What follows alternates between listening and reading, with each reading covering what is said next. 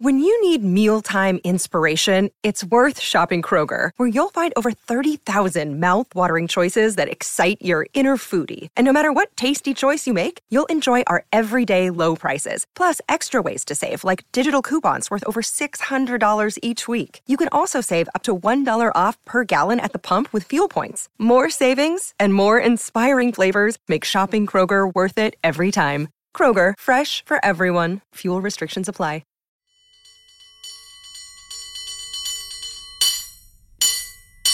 Welcome to Total SF and our Will Clark episode, interviewing the Giants legend about all things San Francisco. Incredible conversation. Will the Thrill deserves every moment of our attention in this episode. But first, we have some absolutely necessary new business. Heather, Total SF Movie Night is back. Yes, unlucky number 13, Total SF Movie Night is Sneakers, 7 p.m. Thursday, August 25th at the Balboa. I hear that Norton Yitzit will be there. Norton Yitzit will be there. He has confirmed. And I know I've said this before, my track record isn't perfect, but I think you're really going to like this movie, Heather. It's a technological caper thriller comedy with an incredible cast. Robert Redford, Sidney Poitier, River Phoenix. I think this is going to be one of our better movies. I've never seen it, but the three of them, I'm sold. Well, don't wait. Get your tickets now. Our movies sell out. Second piece of new business, we've gotten some wonderful calls on our new Total SF phone line, 415-777-7413, to leave us a message. We may use it in a future podcast. You could win a Total SF t-shirt. And finally, Will Clark. We got to interview him right before his Saturday, July 30th jersey retirement at Oracle Park. I was looking forward to this episode so much, Heather. Me too. And I was super excited that we got to record it in the Tony Bennett Suite, which is at the very edge of the stadium, right over the bay. Beautiful views, lots of pictures and historical artifacts of Tony Bennett. And to be there while we're interviewing Will the Thrill was definitely a highlight. Yeah, I mean, I kind of gush a little bit later in the podcast. I really tried to hold it in to keep things from getting awkward. But I feel like Will Clark just defined fandom in San Francisco to a degree when he showed up. A little bit cocky, but confident in a way that kind of changed the Giants. And really, I think we're still feeling it today. You and I both grew up watching Will Clark play first base for the Giants. He was such a great team member, cocky back then. I will say he's a little bit cocky still, but he was such a great conversation and he deserves to be a little bit cocky. He's only number 11 to ever have their number retired with the San Francisco Giants in their entire franchise history. Yeah, and on the Total SF podcast, we talk about his first visit to San Francisco, what it was like to be a fish out of water. He's a hunting and fishing guy from Louisiana. He tells a great story about his answering machine. Wait for that. And we brought him Chronicle front pages from the Sporting Green. We kind of just handed them to him, and he told great stories. Check out our Twitter feeds for sure. I think Heather shot some video, and we'll have that to go along with the podcast. Another excellent episode, Heather. Super excited. We're on a roll. Go Giants. Go Giants. I'm Peter Hartlaub here with Heather Knight. Will the Thrill is coming up, and this is Total SF. Thank you very much.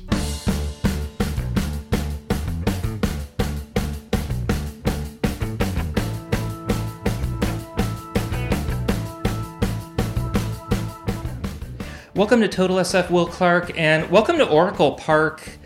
Last year you played was 2000 when this park opened. Did you get to play here? I did not get to play here. I got traded to the St. Louis Cardinals, and the Cardinals had finished playing the Giants by that time, so I did not play in this ballpark. Yeah. What do you think of it coming back? Oh, it's pretty amazing. Now doing what I do for the Giants, I've been kind of all over the ballpark. I've visited every one of the suites and been on the concourses and seen the unbelievable food and, you know, the merchandise stands and all that, and it really is a special place to play baseball. Did you get food when you were? Did you ever try the food at Candlestick Park? Because I was there a lot. I'm wondering if anybody ever passed you down some of the helmet nachos. No, they did not. I appreciate it, but no, we were. I was always too busy on the field, so I did not get a chance to get any of the food at Candlestick, but I know that on those absolutely miserable nights, the hot chocolate was a hot commodity. Looking back when you were a kid, did you ever visit San Francisco with your family or as a tourist? No, I did not. The first time I came to San Francisco was when I got drafted. And, I basically did my press conference here. That was the first time I had ever been, to San Francisco. What were your first impressions of the city? You know what? The city itself, it was big, from where I came from New Orleans. And, so being, I guess you want to say southern and coming out west was completely different. Yeah. Oh, and by the way, I did come to San Francisco once during my college career. I was actually on the Olympic team in '84, but we literally flew in, we played the ball game, and then we flew right back out. So that was the only time that I was in San Francisco prior to my signing. You remember the box score that day? How'd you do? I know I hit a homer. I don't know what the box score was though, but I remember hitting a homer in Candlestick. San Francisco's a long way from Louisiana, and we were losing like 100 games a year. I was there. Were you excited to come here? Number 2 pick, I think Texas picked right before. What did you think about coming to San Francisco and the Giants at that time? I was fired up. The Giants lost 100 games in 1985, which was my draft year. And the Milwaukee Brewers picked first. They chose B.J. Surhoff. He was a teammate of mine on the Olympic team, and so then the Giants came along with the number 2 pick and chose me. And I was fired up because they had space available as far as first base went, and I got into the minor league system, played pretty well in the minor league system, and was in the big leagues the next year. So it was kind of a meteoric rise to the top. Did you feel a little bit like a fish out of water? I'm thinking like Eddie Murphy in Beverly Hills Cop going to Beverly Hills. How did you feel coming from Louisiana and ending up here? I'm pretty adaptable, and so for me personally, I didn't mind it at all. Matter of fact, if anything, believe it or not, I love the weather. I'm an outdoorsman. I like the cool weather, and so playing at Candlestick, some of those miserable nights. That was taking it to the next level, but just going around the city and enjoying the cool weather. Because we'd go on the road. And you play on the road, you'd be in St. Louis or Pittsburgh, and it'd be 1,000 degrees. And you come back here, and it kind of refreshed you. Yeah. Your first at bat is legend, a home run against Nolan Ryan. But do you remember your first game at Candlestick Park? I do. Not only like we talked about. On the Olympic team playing here, but my first game at Candlestick, because we opened up on the road in Houston, and when I got back to Candlestick, I actually, in the first game at Candlestick, I hit another homer. So, wow. Candlestick held a very special place for me. There were a lot of people that did not like to play there. I was quite the opposite. I really enjoyed playing there, and I really enjoyed hitting there. And it made for a very quick 8 or 9 years of my life. Do you wish you'd gotten to play here, kind of a fancier ballpark? You know what? That's completely different. The fans in Candlestick, they were a very hardy breed, shall we say. They had to put up with all the craziness that we had to put up with on the field. When you come into this ballpark, it is absolutely special. There's so many like little nuances, that, the players would enjoy, hitting a ball into McCovey Cove or something like that. And, so you would enjoy stuff like that. But my time at Candlestick, I thoroughly enjoyed it. So I'm wondering, I'm looking through, and I brought the Chronicle Will Clark file. This is about a third of it. It's about an inch thick. Plus, we have all the negatives too. We're going to show you a few photos along the way, but I found this one of you hunting. Yes. I gotta wonder, where was that? Did you get to do some hunting and fishing here? I did. Were you able to do Louisiana things here? I certainly did. I had a bunch of guys that I really hung out with a lot. That were outdoorsmen, and they did a lot of hunting and fishing over in the Fairfield area. So basically the Sassoon Marsh, and so that's where that picture was taken right there. I know exactly where that one was taken. And you were living in, we were talking about it before the podcast, you were living Burlingame. I'm from Burlingame, San Mateo area. Was that just like a place to crash, or did you get to spend some time there? You know what? I mean, I kind of use it as a place to crash because I spent most of the time at the ballpark. For a 7:00 game, I was there at 1:00. Yeah. So, for me, I spent a lot of time at the ballpark, but being as we needed to have easy access to the airport because we were flying a lot of times from the East Coast, getting in really early in the morning. I didn't feel like, driving into the city. So I stayed in Burlingame and really got to know, that area and down the peninsula a lot. And so till this day, whenever I come into town, I always make it down the peninsula, visit several friends, go out to lunch, stuff like that. Nice. I swear I saw you a few times. I thought it was a couple times in a movie theater. I was alone, you were alone. I didn't say anything to you because my parents brought me up not to do that. But am I imagining that, or is that a possibility? It might have been a possibility. I don't know. But, there was time that you needed to just kind of, I guess you want to say, get away a little bit. And so that would be, watching a movie is peace and quiet and getting away before you got to come to the ballpark and get back in gear again. Your nickname, Will the Thrill, must be one of the best all-time baseball nicknames. Who came up with it? That would be Mike Krukow and Bob Brenly. That was in spring training. And I don't know. Those two crazies. They came up with nicknames for everybody. And it just, it rhymed, it fit. And did you like it right away? I liked it right away. I mean, I loved it. And it just stuck. And then the more things you did on the field, the fans really got into it too. And there's several people till this day that just call me Thrill. They don't even call me Will or hey Thrill. I'm like, all right. You still have that on your answering machine. I read a Hurricane item. The thrill is gone. I think you were singing it too. No. So the story was Vita Blue, who is from Louisiana as well. He was my locker roomie basically. So he was in the locker right next to me in the clubhouse, and he came up to me one day. He says, "Hey, you got an answer machine at the house?" And I was like, "Yeah." He says, "Here, put this on it." And it was B.B. King, The Thrill Is Gone. And so we went on one of those, as I mentioned earlier, East Coast trips. We were going about 10 days, and I got back, and I had like 72 missed calls. And it was all my idiot friends from at home going, "Hey, dude, we didn't want anything. We just wanted to listen to the song." So I actually had to take that off because I kept getting all the hang-ups. Well, we were devastated when the Giants didn't keep you. On behalf of the fans, I was really sad about it. I've thought over the years how you must have felt.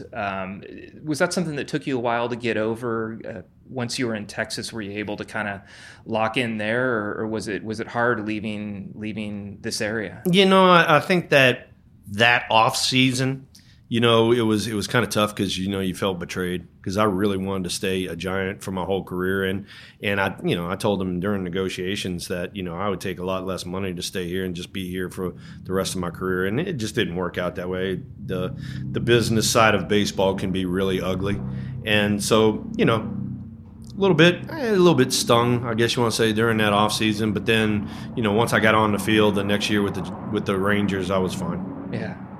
I'm looking through this Will Clark file from the Chronicle, and so many of the photos is you interacting with fans, goofing around. This is one of my favorites. I think you're behind a camera here. Yeah, I'm behind a camera. I would always do that. I'd go put the headset on and go, I guess you want to say, show it to everybody, and I'd zoom in on people and all that, and some of the fans really enjoyed me being over there and messing with them. Your last year playing in 2000, talk about going out on top. I think you hit .319 in the 400s on base percentage, 21 home runs. Was it a hard decision to retire? No, not at all. We had seen a lot of improvement in my son the previous offseason. He was autistic at that time. And, seeing his improvement, me being around a lot more, made it more special. And so I got traded from Baltimore. I was swinging the bat well in Baltimore, and then I got traded to St. Louis, and I just went off for 3 months in St. Louis.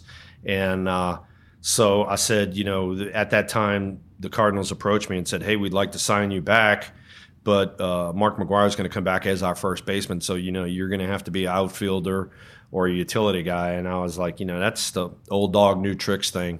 And so I decided to go ahead and retire. And, I've always said this, if you're going to go out on top. Go on top the mountain. Don't go out trying to get to the top of the mountain. And for me, going out that way and looking back on it, it's the best decision I ever made. What was that year like? That first year, you got to spend time with your son. And, yeah. I mean, it was. You miss the interaction with the guys in the clubhouse. So, you miss that, or you miss the routine that you've had for, 15 years of your life. But also at the same time, your family is your priority. And that was my priority at that time. We'll be right back after this short break. This episode is supported by FX's Clipped, the scandalous story of the 2014 Clippers owner's racist remarks captured on tape and heard around the world. The series charts the tape's impact on a dysfunctional basketball organization striving to win against their reputation as the most cursed team in the league. Starring Lawrence Fishburne, Jackie Weaver, Cleopatra Coleman, and Ed O'Neill. FX's Clipped, streaming June 4th, only on Hulu.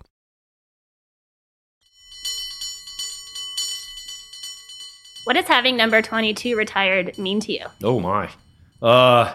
This organization's been around almost 140 years, and there's 11 numbers retired. And to be up there on the board with 11 of the greatest that have ever been, and especially in this historical franchise, it's absolute beyond belief. I mean, for me being up there, it's the ultimate compliment for me looking back on my career and saying, we turned this whole organization around. And that is probably the biggest pat on the back I could ever get. Those other names are pretty memorable. Willie Mays, Willie McCovey. I'm going to hand you another photo here right now. This is probably my favorite one in the archive. Yeah, I got this in my office. It's Willie Mays, Willie McCovey, and myself. We were talking about the numbers and all that, and you go back and you look at not only the Mays, McCovey, Orlando Cepeda, Gaylord Perry, Juan Marichal, not only those gentlemen, but then you go back to the Bill Terry, Mellott, Carl Hubble. I mean, it's incredible, this franchise and the amount of talent that's come through it. And you were telling us before we started recording that you have about 140 friends and family coming in. Oh, at least, yeah. Is this like a huge I got half of Louisiana coming.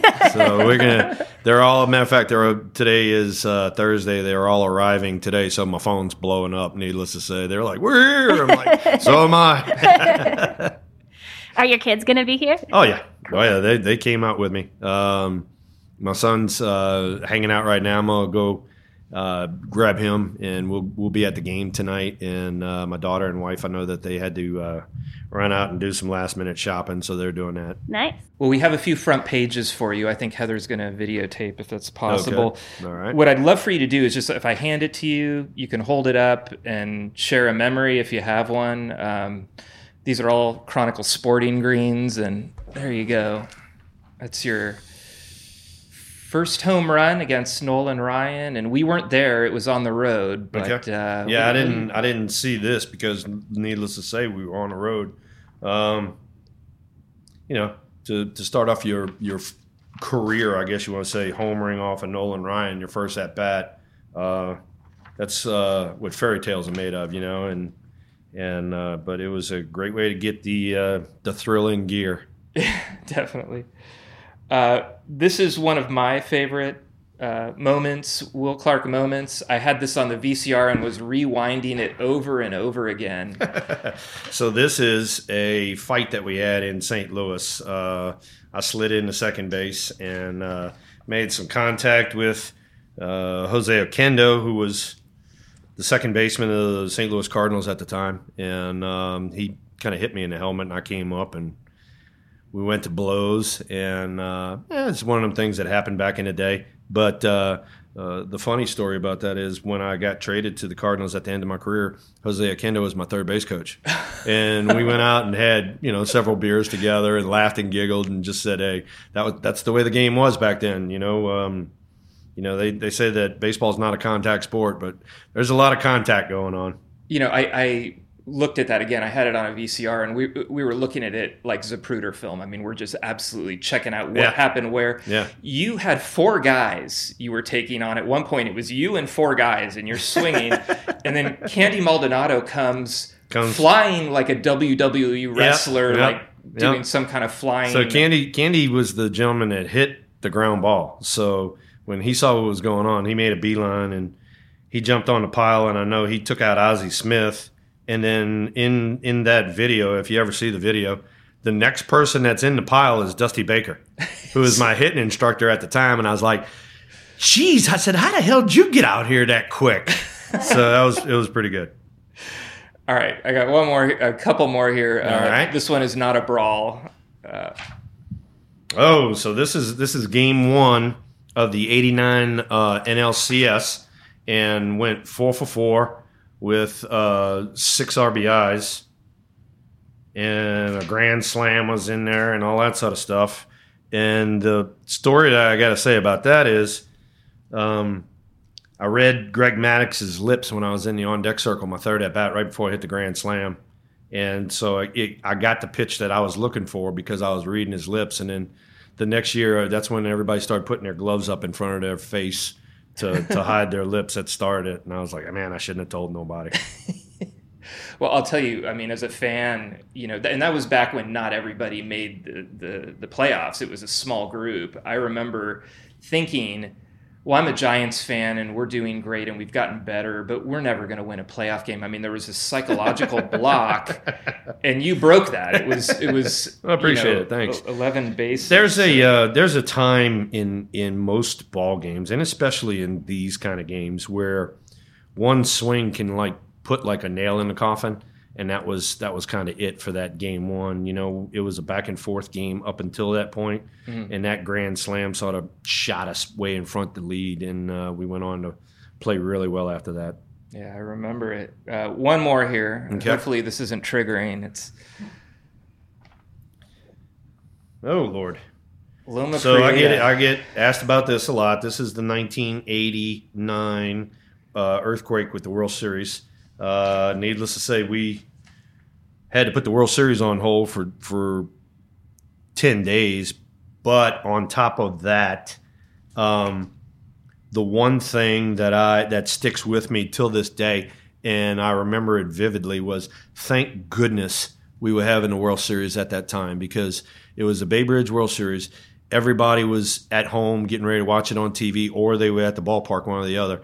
And that freeway that collapsed over there in Oakland, it had 20,000 people dead over there if it was just a regular routine, day during rush hour. So, it was almost, thank God the series was going on, because the loss of life could have been a lot worse. Yeah.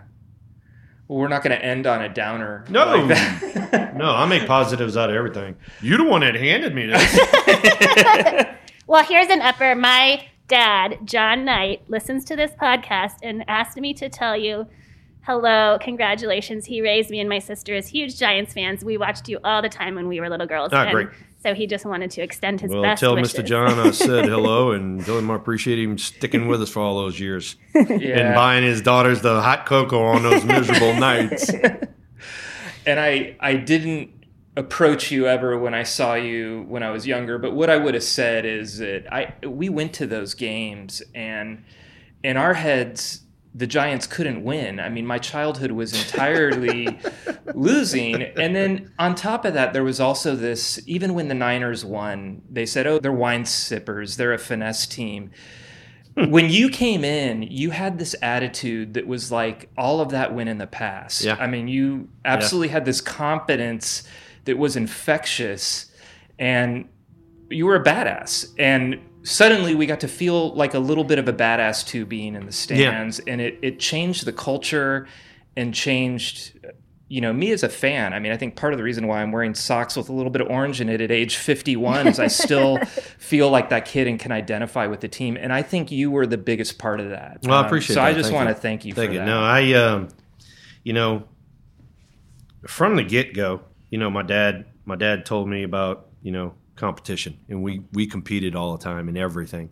And I, till this day, hate to lose. And I've only been on one losing team my entire life. All right. I don't lose. I win. And I want to have others around me be winners. And, did that in high school. We won 4 back-to-back state championships. College, we were in the top 5 the whole time I was in Mississippi State. And then we get to Fresno. When I showed up in Fresno, we were in last place. We turned it around. We went 50-15 in the second half, and we wound up winning the Cal League. And then when I got to the big leagues, I'm like, we're not losing. We are not losing, and we didn't. Yeah. Well, thank you very much. This was so fun. It was good to meet you in person. Well, same here. I hope y'all have fun with the podcast in the future, too. Yeah, and we'll be watching you on We're both going to be here Saturday. So. Oh, well, you and all of those crazies we talked about from Louisiana will be here, too. Yeah, we're gonna have a lot of fun. It'll be really, really a great experience, not only for myself, but also the fans. Because, I tell a lot of people that everybody that supported us in Candlestick are now our season ticket holders here. Yeah. And so, it's really good doing what I do for the organization and getting a chance to connect with those fans. And then now I get a chance to be out on the field. And, the organization's going to honor me, but I'm going to honor a lot of other people. Yeah. Thank you very much. Thank My you. pleasure.